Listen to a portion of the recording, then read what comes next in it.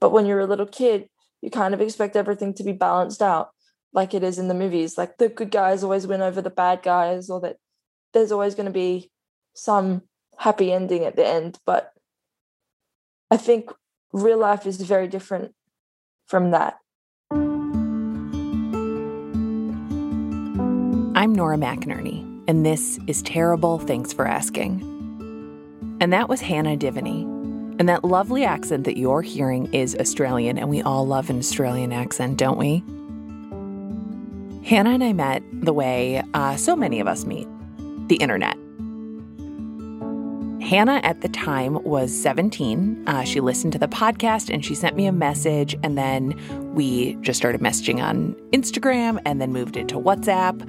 We sent texts, we sent voice notes. We would sometimes, video call, and Hannah called me her fairy godmother, but I really think she meant her fairy internet sister, because so many of her thoughts and feelings felt like reliving and replaying my own teenage years, with one big addition, which is that Hannah is also disabled. I often joke that being disabled is like having a full-time job, but you don't get any breaks and you don't get paid. Kind of like most media internships. The job that Hannah doesn't get a break from is having cerebral palsy. I was born 3 months early, so my birthday's supposed to be in November, but it's in August. And basically when I was born, they were told that I had a bleed on my brain, that there were cysts on my brain as well, and that those cysts would act like black holes, which basically means that when they dissolved, so did the parts of my brain that they were attached to. And for years, we were like, what do you mean? Like, that kind of sounds like I don't have as much brain as I'm supposed to. And then recently, I had to have an MRI, and we pulled the scans out, and we could actually see the holes. We're like, oh, okay, that's what that is. When I was born, I was diagnosed with a thing called periventricular leukomalacia, which is basically a condition where it eats away at the white matter in your brain. And that's what left me with cerebral palsy. Cerebral palsy exists on a spectrum. When Hannah was a baby, the doctors gave her parents the worst case scenario. They said that Hannah would likely never walk, talk, or feed herself. There's everyone from those people who kind of walk a little lopsided and maybe don't have use of one hand, to people who can't talk, can't move, can't really do anything on their own except breathe and swallow. And sometimes even that is difficult. I guess it's just luck. There's no reason that I didn't end up that way. There's nothing that I did that they didn't do or that their parents didn't do. But I'm kind of luckily in the middle of the spectrum. Like, obviously, my legs and arms don't work, but I have a great advantage in that I'm well able to communicate for myself. Hannah grew up around her two young sisters who are, as Hannah describes, able-bodied, and classmates who were also mostly able-bodied people. So growing up was quite interesting because obviously they're quite physically capable humans and they spend a lot of time playing sport or doing like gymnastics or ballet or those sorts of things, which is all obviously stuff that isn't available to me as someone with cerebral palsy and someone who has to use a wheelchair. It often made me, ironically, end up feeling like the youngest because there was so much that I needed help with as well. Like, I still need help getting out of bed or like in the bathroom or getting dressed or that kind of stuff. And I used to express that with being quite angry and just frustrated at the world, not really understanding like why they could do things that I couldn't do. And obviously, as you get older, you understand that sometimes life just isn't fair. And that's the way that things are. When I'm 3 years old and see my best friend at the time stand up after she's finished her lunch at daycare, and I'm watching the way she stands up and then looking at my body and thinking that I want to stand up and wondering why I can't, which was like the first moment that I realized that, oh, something is different. My body's not like everybody else's. It means I have a lot more compassion for her. And basically that I just want to wrap all the younger versions of myself up in a hug and say, it's okay. So the real world can be hard for a young Hannah. Her physical ability was just different from her friends or her sisters. And so was her mind and her personality. Little Hannah was creative. She was inquisitive. I was the kind of little kid who asked so many questions to the point where my parents would literally be like, you have to stop, that is enough. Like, we cannot answer all of these anymore. So I was super curious and imaginative. I tended to find a lot more space for myself in books and things like that. And that's probably because of my disability. Surprise. So as children, what we know about the world and our place in it comes mostly from stories, the books we read, the movies we watch. And Hannah's world, from those earliest days in the hospital, was built around stories.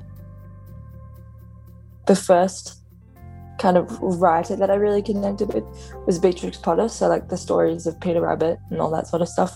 Like my mum used to read those to me in hospital when I was a teeny tiny baby, and obviously had like no concept of stories or reading, but they'd been told that would be good for my development.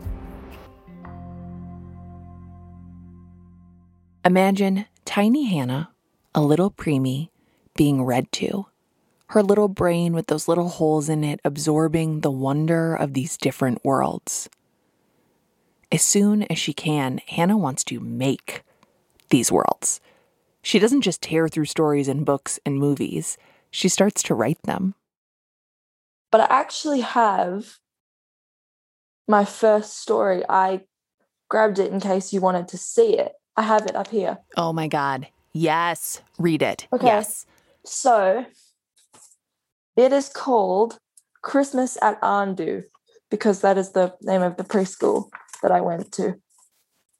And it says, one day, Hannah and her friends at Arndoo were so excited because it was nearly Christmas when Santa would drop their presents off and they were having a party to celebrate.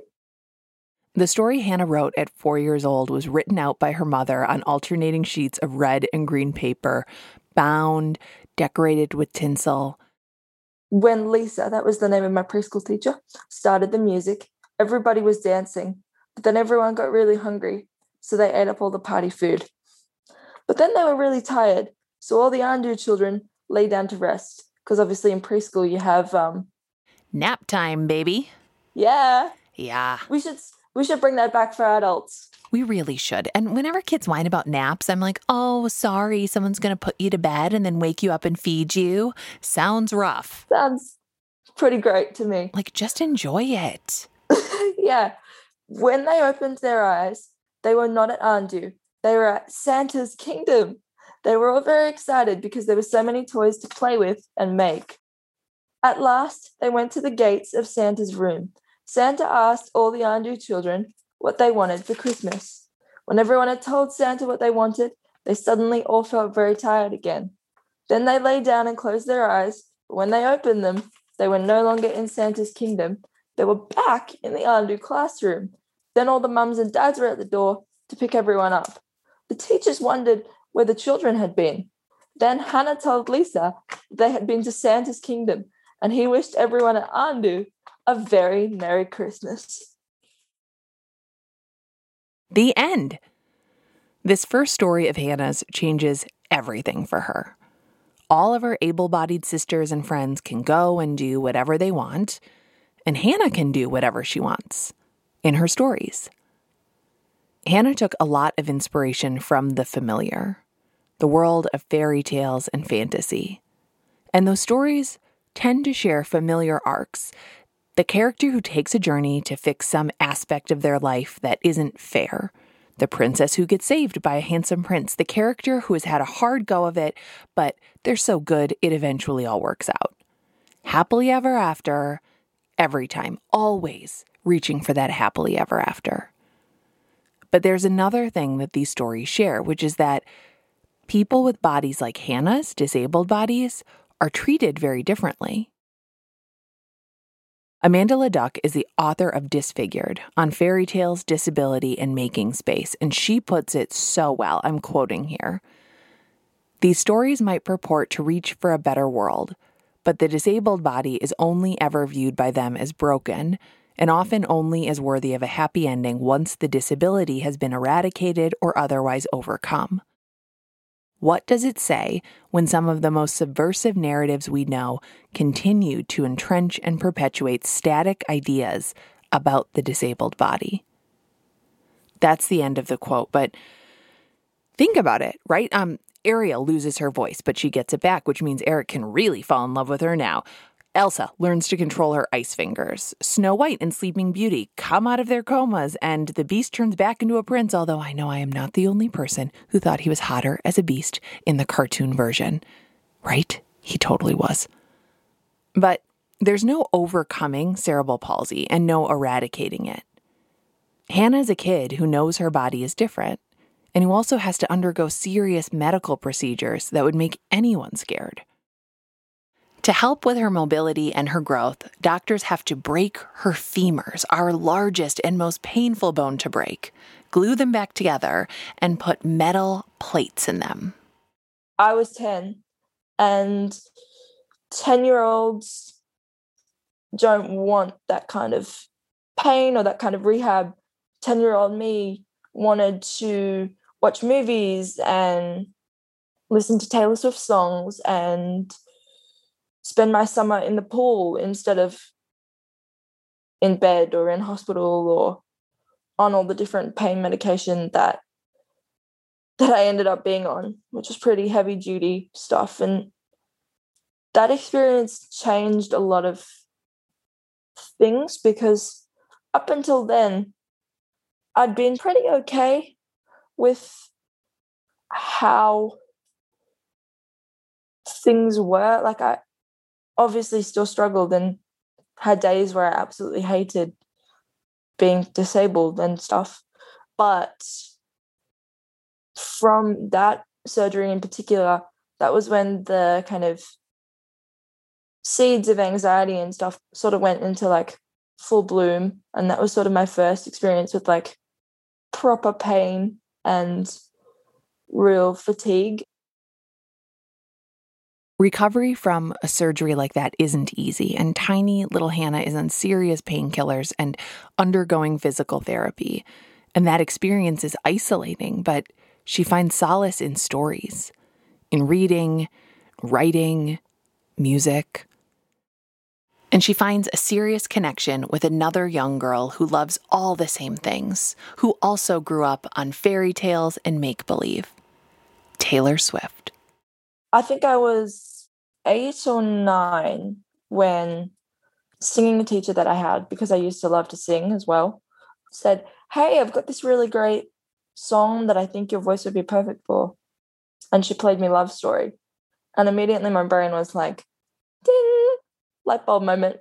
So that surgery that I was talking about happened a few months before Taylor Swift's Fearless tour, which was my first concert.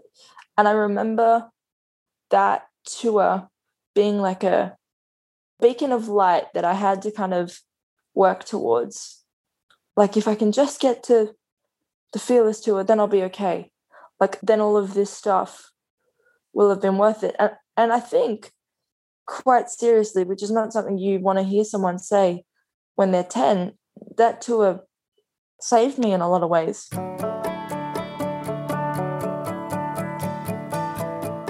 What did you hear and feel in Taylor's music that struck that place in you? Well, I think she was going through a lot of the same things that I was going through. Like, we both wanted the same thing, and that was like desperately to fit in. And then I think like the way that she constructed stories in her songs really appealed to me, because I was like, oh, well, I want to write like that. Like, I want to take the stuff that happens to me and turn it into things that people can enjoy. So I think it was definitely her songwriting that got to me the most, and still has to this day. Love Story, the song that hooked Hannah, is about a girl falling in love for the first time. The lyrics are about balconies and staircases and a forbidden love that parents don't understand. As a Swiftie, I know that Taylor started writing songs in part because her childhood was lonely. She wasn't invited to parties. She was left out by her peers. It's what makes her and her music so relatable to her younger listeners and to her middle-aged listeners, that it reflects our very human need to feel seen and valued and to find our place and our people. If it wasn't for Taylor Swift music, I don't think that I would have made it through that particular period. And like, I'm the kind of kid who, unfortunately, has really struggled with friendship for most of my childhood and into my young adulthood. And often it would feel like, well, I don't really have anybody, but at least I have Taylor's music. Did you really feel like you didn't have anyone? Yeah, it was pretty bad for a while there. I was bullied pretty consistently throughout primary school and high school. There would be things like parties, or just people having people over, or even like them deciding that sport was something that was really important to you, because at like ages 9 and 10, you start to realize that, hey, this sport thing might be kind of fun. Or like, just whether there were parts of the playground that weren't like super accessible to me, or different things like that. It was a very lonely time, and that's probably the Hannah that I wish I could most give a hug out of all the Hannahs that I've been. You wonder if there's something that's like wrong with you, but obviously you don't want your disability to be the thing that's wrong with you, because you can't change that. Like, that's going to be with you forever. So like, what are you supposed to do if that's the thing that's wrong with you? You're like, I hope it's just my personality. Like, I can change that. Yeah, like, I'll be whoever you want me to be. But if it's the fact that I'm in a wheelchair, well, like, sorry, buddy, you're stuck with this. Like, I had this one girl, and at the time I thought she was my best friend. We were 16, 17. So she was kind of like the Abigail to my Taylor Swift, if you will. I remember I went over there for a sleepover to her house, and I'd been at her house for maybe half an hour. And she sat me down and was like, I've got some stuff I need to tell you. And I was like, okay. Just kind of those immediate alarm bells of like, this is not going to be good. And she kind of said, yeah, you drag everybody down around you. You're like not a great deal of fun to be around. You just sort of drain people. And I remember sitting there, and instead of yelling or defending myself or saying, I don't think I want to sleep over now, I froze. And I smiled and said, okay, and continued to sleep over, and then went home and like crumbled into a million tiny pieces, because all I've ever wanted was Friends, and I thought I'd finally found one. I thought I'd found the friend that the movies tell you have. Like, that was definitely my entire thing when I was at school. I was very much like, yes, I am the girl on the bleachers. I just want people to see. And unfortunately, when people don't understand something or someone, they tend to lash out, or they tend to not know what to do, so they don't do anything. The amount of times that I would hear as a kid, oh, we wanted to invite you, but like stairs or something like that. We'll be right back.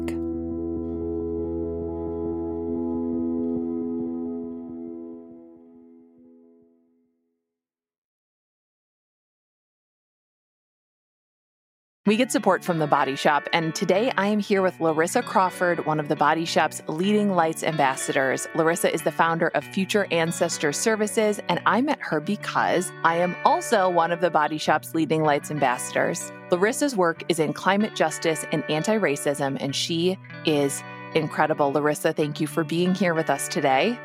Bonjour, hello. I'm so excited to be chatting with you today. So we met through The Body Shop, and I'm so grateful for that. And while I would love to talk with you about body butter all day, this is a podcast about the hard things in life, and we are going to get deep. So you have said before that self-love starts with understanding how and why I've been taught self-doubt. So I'm a big self-doubter. I'm working on it. It is hard sometimes, but I'm also a white woman with many different layers of privilege, and knowing your self-doubt looks different from mine. So as an Afro-Indigenous woman and someone who lives with chronic pain and now a traumatic brain injury, what has self-doubt traditionally looked like and felt like for you? I feel like a lot of people can relate to this process of being taught to self-doubt. For example, I just made a post on Instagram about country music, and I've always had people give me SHIT for loving it. And it really wasn't until I started learning about the research and the history of country music and African-American roots of country music and its roots in actually like traditional indigenous African music that I started to get a bit more confident and have that part of my identity just affirmed. When we don't love ourselves, it's coming from a force that is intentional. I love that positioning, which is it's not simply just an inside job. It's understanding outside forces. And there are people who are going to be listening to this who are like, well, you know, my experience is different. I don't think I love myself that much. What can they do to start working towards self-love? My first steps really started is also expanding my understanding of self to my ancestors. It helps me start identifying, okay, where do I need to put in some more work to unlearn and then relearn more positive, more affirming, more generative ways of understanding self. It wasn't until I started appreciating the laws, the policies, and the efforts and resources that were invested in stripping us of our culture and our language that I started to change this focus of anger and frustration from myself and my family to those forces. It created not only more space for me to demonstrate empathy, but it also helped me really assign my energy towards the root causes of why I've been taught to hate. When I look to history, when I look to the reasons why I've been taught to self-doubt, I've actually found a lot of healing in that. And that is where I find a lot of these trailheads for a lot of the pathways I've pursued in understanding what it means to love myself and all the aspects that make me me.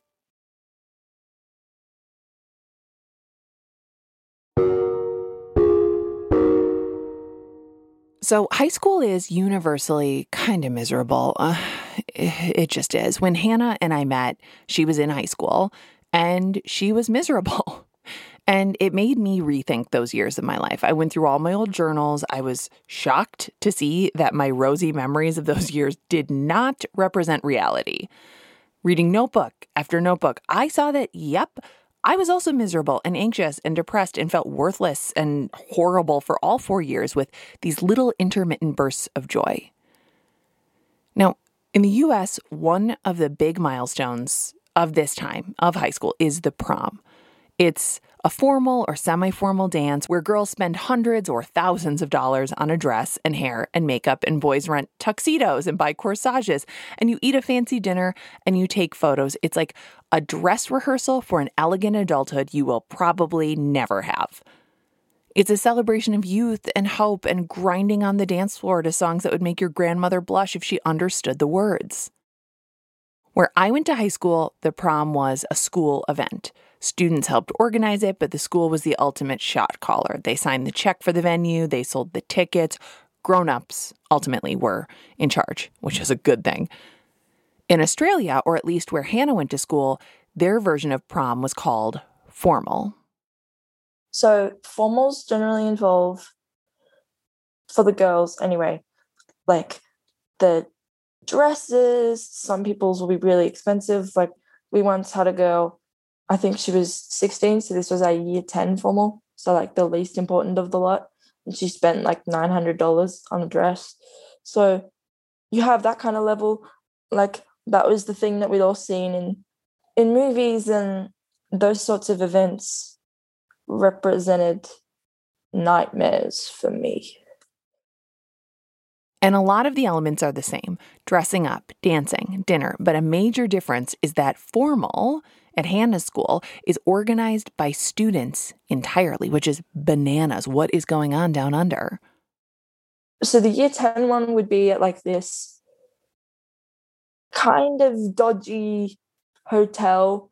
Our teachers wouldn't really be involved. So it'd be like the first time that we were there without super adult supervision. So you can imagine what that was like for a bunch of 16-year-olds. They're like, oh, suddenly we've discovered this thing called alcohol, or like how that works.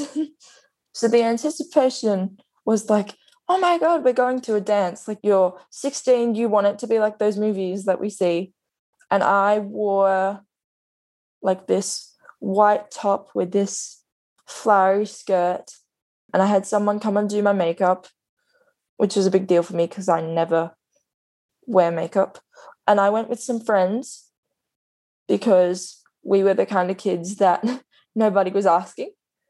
And you sit around, you have a nice meal, you dance like to some music, and you notice that the popular kids who never talk to you at school are suddenly okay to dance like around you, not with you, but like just in your like general space, which was really weird because it was like suddenly you're okay to dance and involve me that way, but like if I asked you to involve me at school, you'd look at me like I was something on the bottom of your shoe. So that's her first formal. It kind of sucks, but she gets to wear a beautiful outfit and get all dolled up at least. My first prom, I got food poisoning and my date didn't like me at all, but my dress made me look like a wedding cupcake and I loved it. The next year, when formal time rolls around, things are even worse. People like harbour cruises here, like on Sydney Harbour, which is obviously on a boat.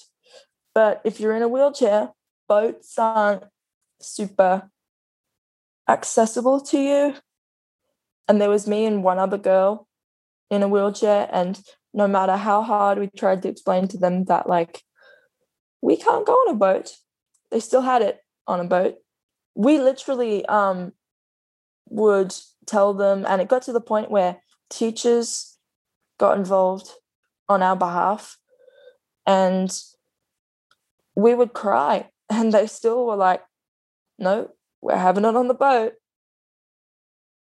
The students are unmoved by Hannah and their other disabled classmates. They go ahead with the formal on the boat, knowing that they are leaving some of their peers behind. And you know what? Teenagers don't have fully developed brains. They're out here running around with a brain that is only partially assembled, that puts them and their personal needs first. And that sucks. It really does. It is unfair. It's garbage. It's so humiliating. But there's always year 12, which is the biggest deal of all the formals. So the next year, for her final formal, Hannah goes all out for her dress. My dress was a special circumstance because my parents had bought it overseas. They'd been to Ireland with my younger sisters for a wedding, and I hadn't been able to go because I was obviously in senior year. So taking an international trip probably wasn't the best way to study. And they came home and presented it as like this big surprise. And we're like, oh, we hope you like it. And it was like this red silk dress with flowers all up the side. It was beautiful. It is a dress worthy of a Taylor Swift video or a fairy tale, and she gets it months in advance in anticipation. By the time year 12 is in full swing, the location of the year 12 formal is announced. You find out months in advance, and it's this really fancy place. And obviously, my immediate instinct whenever I go anywhere is obviously to check how accessible the place is. So I'm like checking, and I'm going, oh God, they've done it again. Like, after the whole fiasco with the boat last year and all the stuff that happened, like, how have they not got it through their heads that, like, after 6 years of being at school with me and this other girl who was in a wheelchair as well, that we would very much like to be included? The location isn't accessible to Hannah in her wheelchair, and she needs her wheelchair. So here she is with a dress and a dream and a dance she can't get into. Do you cry? Do you rage? What do you do? You do both of those things, and then you try and very calmly, but also like with steam coming out your ears, explain to the girls who are organizing it that, like, hey guys, this is year 12 and this is the big one. Like, this is the one that everybody has basically been waiting for, like, since they were old enough to sort of understand the concept of prom or like a formal. And like, it would be nice if we could go. And in the end, they did end up making it accessible, but they had made such a scene and such a fuss around like the inconvenience of it that it felt like we weren't wanted there. So we, both of us, me and the other girl, decided not to go because we just felt completely unwanted and unvalued.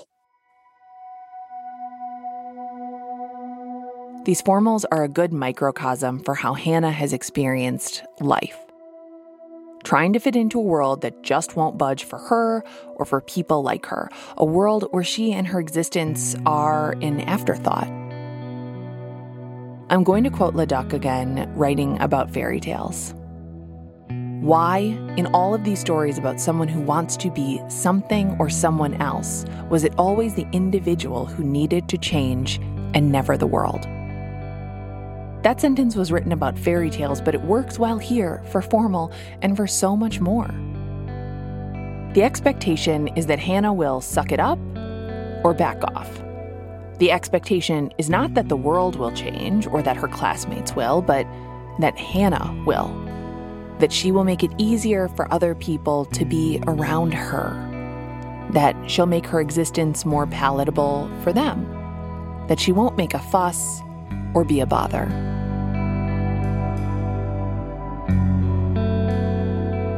We'll be right back.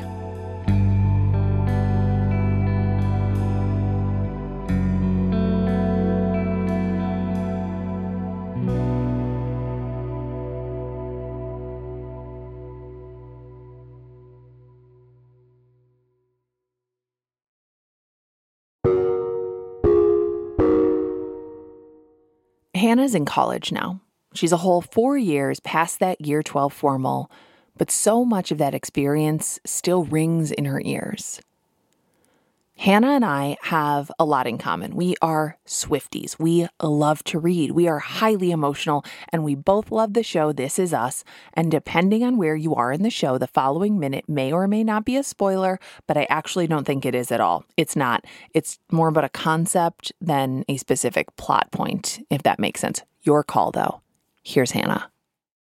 Okay, so have you seen that episode where Randall is at the support group and they're talking about ghost kingdoms, and he's trying to say yeah, that's what I had in my head, a ghost kingdom where I wasn't adopted. And as soon as I saw that scene, it was like somebody had just shot an arrow. I was like, curse you, Dan Fogelman, how did you know this? Because I never had it articulated before, but I have a ghost kingdom in my head. I have a place where I'm not disabled, where I imagine what my life would look like. For a long time, like Randall, I guess, I felt ashamed that I had that in my head, because I was like, what am I doing with the life that I actually have if I have this life that can never be? Because obviously there's a lot about my life that would be different if I wasn't disabled.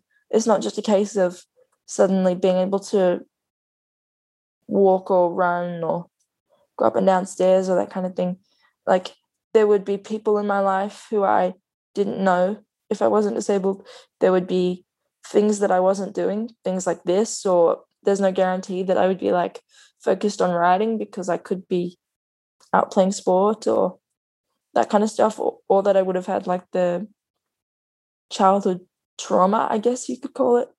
So it's a whole different life. I actually haven't really said that out loud to that many people aside from my parents, because I often don't know how people will react, whether that's something that they will expect as normal or whether that's something that they will judge me for.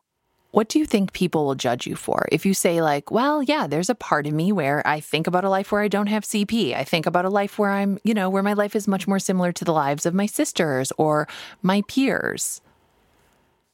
I think it's just it comes back to that not wanting to appear ungrateful for things, and also not wanting to necessarily present to everybody that being disabled has to be a miserable experience, because I feel that's a lot of the narrative too.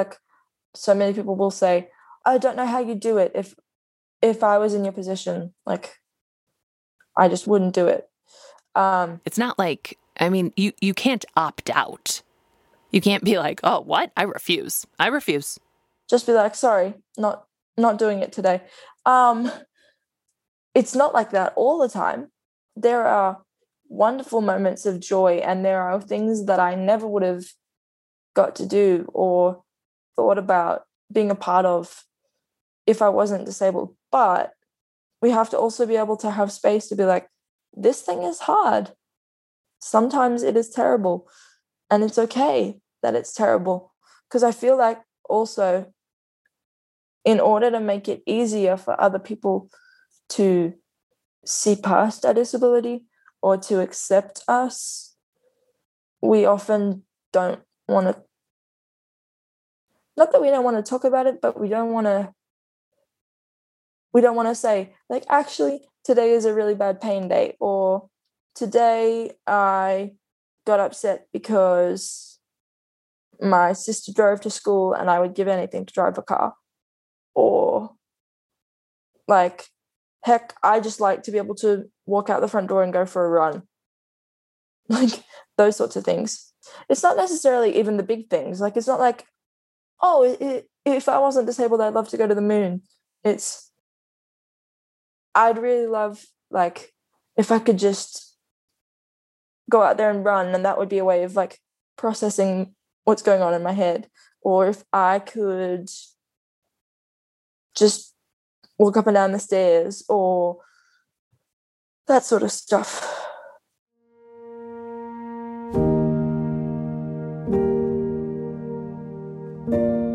We all participate in this useless and painful exercise, don't we? Imagining who or what we would be if things were just different.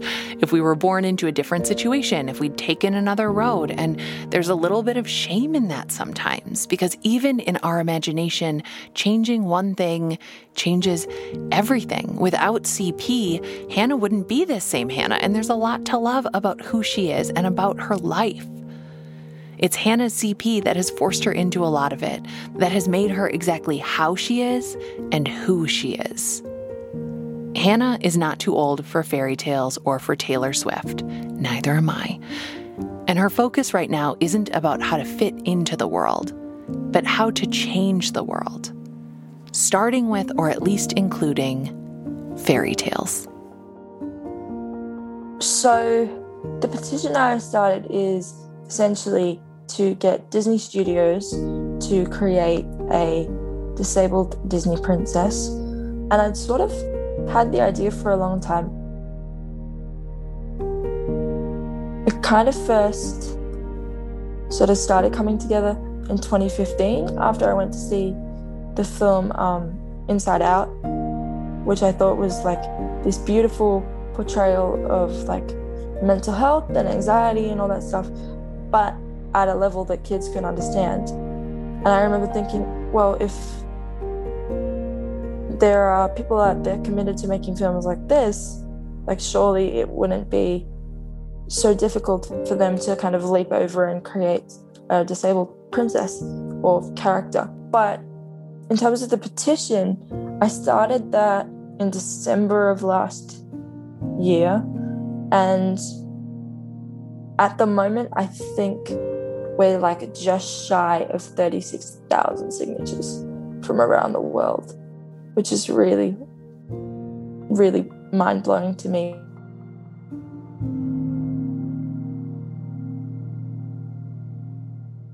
The kind of princess Hannah imagines is one whose disability is central to her character, but not a problem to be solved. A princess who is in a wheelchair and finds love and adventure not by leaving it behind, but in it. A princess who saves the day without having to change who she is in this world. A protagonist who, like all good protagonists, longs for change, but creates it in her environment, not just in herself. Hannah is, no disrespect to her or other 21-year-olds, still a kid. She is. She's a kid, a college kid living with her parents and staying up too late. I see her online when I know she should be in bed, and yes, I am tattling. She has no connections to Hollywood, but she made this petition anyway. There's a ghost kingdom where this happens for her and other kids like her, where her voice is heard and the world changes, where kids like Hannah can see themselves on screen and other kids can see disabled kids as fully formed human beings whose body is just a part of their humanity. And then I think it's really important to obviously show able-bodied kids that the differences that people have aren't something to be afraid of. Like, I will often have little kids like stare at me or ask questions or whatever when I'm out and about. And sometimes the parent reaction is to like shush them or hurry them along or like not cause me any trouble. And I often feel like saying, it's okay. Like, I'd prefer you come and ask the question, because like then I can teach you, and then maybe that makes it easier for you to like grow up into being an ally.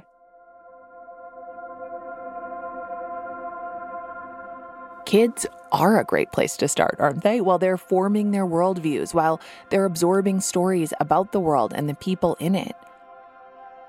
While their imaginations are firing on all cylinders and their brains haven't been fully calcified by the incessant input of phones and emails and notifications and the grind of daily existence.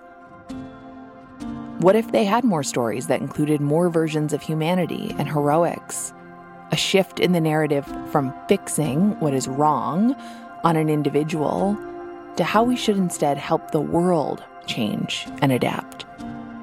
It's definitely a start, and I hope that more people get on board, because basically what I was trying to do was create it so that the disabled kids of the future, and even the able-bodied kids of the future, don't have to wonder what their lives could look like. And like, I want to be very clear that I'm not expecting this princess to be saved by someone riding in on a white horse. Like, that's not the narrative that I want to create, because disabled people don't need saving. Like, I want people to see us as the hero of our own story, and I want it to be obvious that people with disabilities want the same things. Like, we still want the friends, we still listen to the same music, we still want to fall in love and have adventures and do all of those things.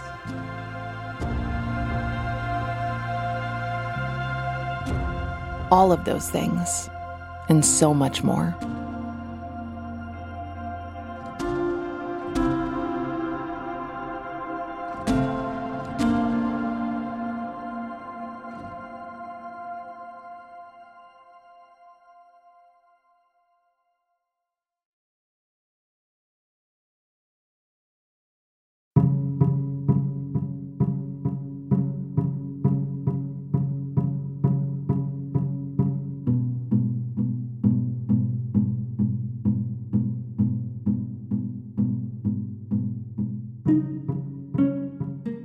If you want to support Hannah's petition, we linked it in our show notes. If you are Taylor Swift and want to write a song with Hannah, you should DM her. If you're Disney and want to make a disabled princess, same thing. DM Hannah on Instagram. And if you want to read the book we've referenced, it's called Disfigured: On Fairy Tales, Disability, and Making Space, and it's by Amanda Leduc. We'll link that in the notes, too.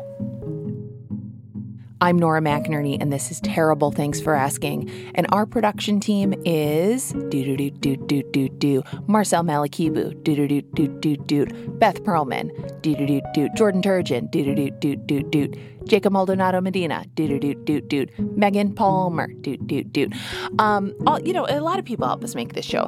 Joffrey Lamar Wilson, who is just such a beautiful musician. He made our theme music. You've got to go check out his music at JoffreyLamarWilson.com. I'm telling you, you will love it. We are a production of APM, American Public Media. We have many ways that you can support the show. You're doing one right now. You're listening to the show. Such a huge way to support us. Thank you. The fact that you share your time with us is really meaningful, and I appreciate that. If you would like to financially support this show, we have a little thing we're calling TTFA Premium. We are doing ad-free episodes. We're doing bonus content, longer interviews, all this kind of stuff. You can get in on the fun at ttfa.org/premium. We will be back again next week.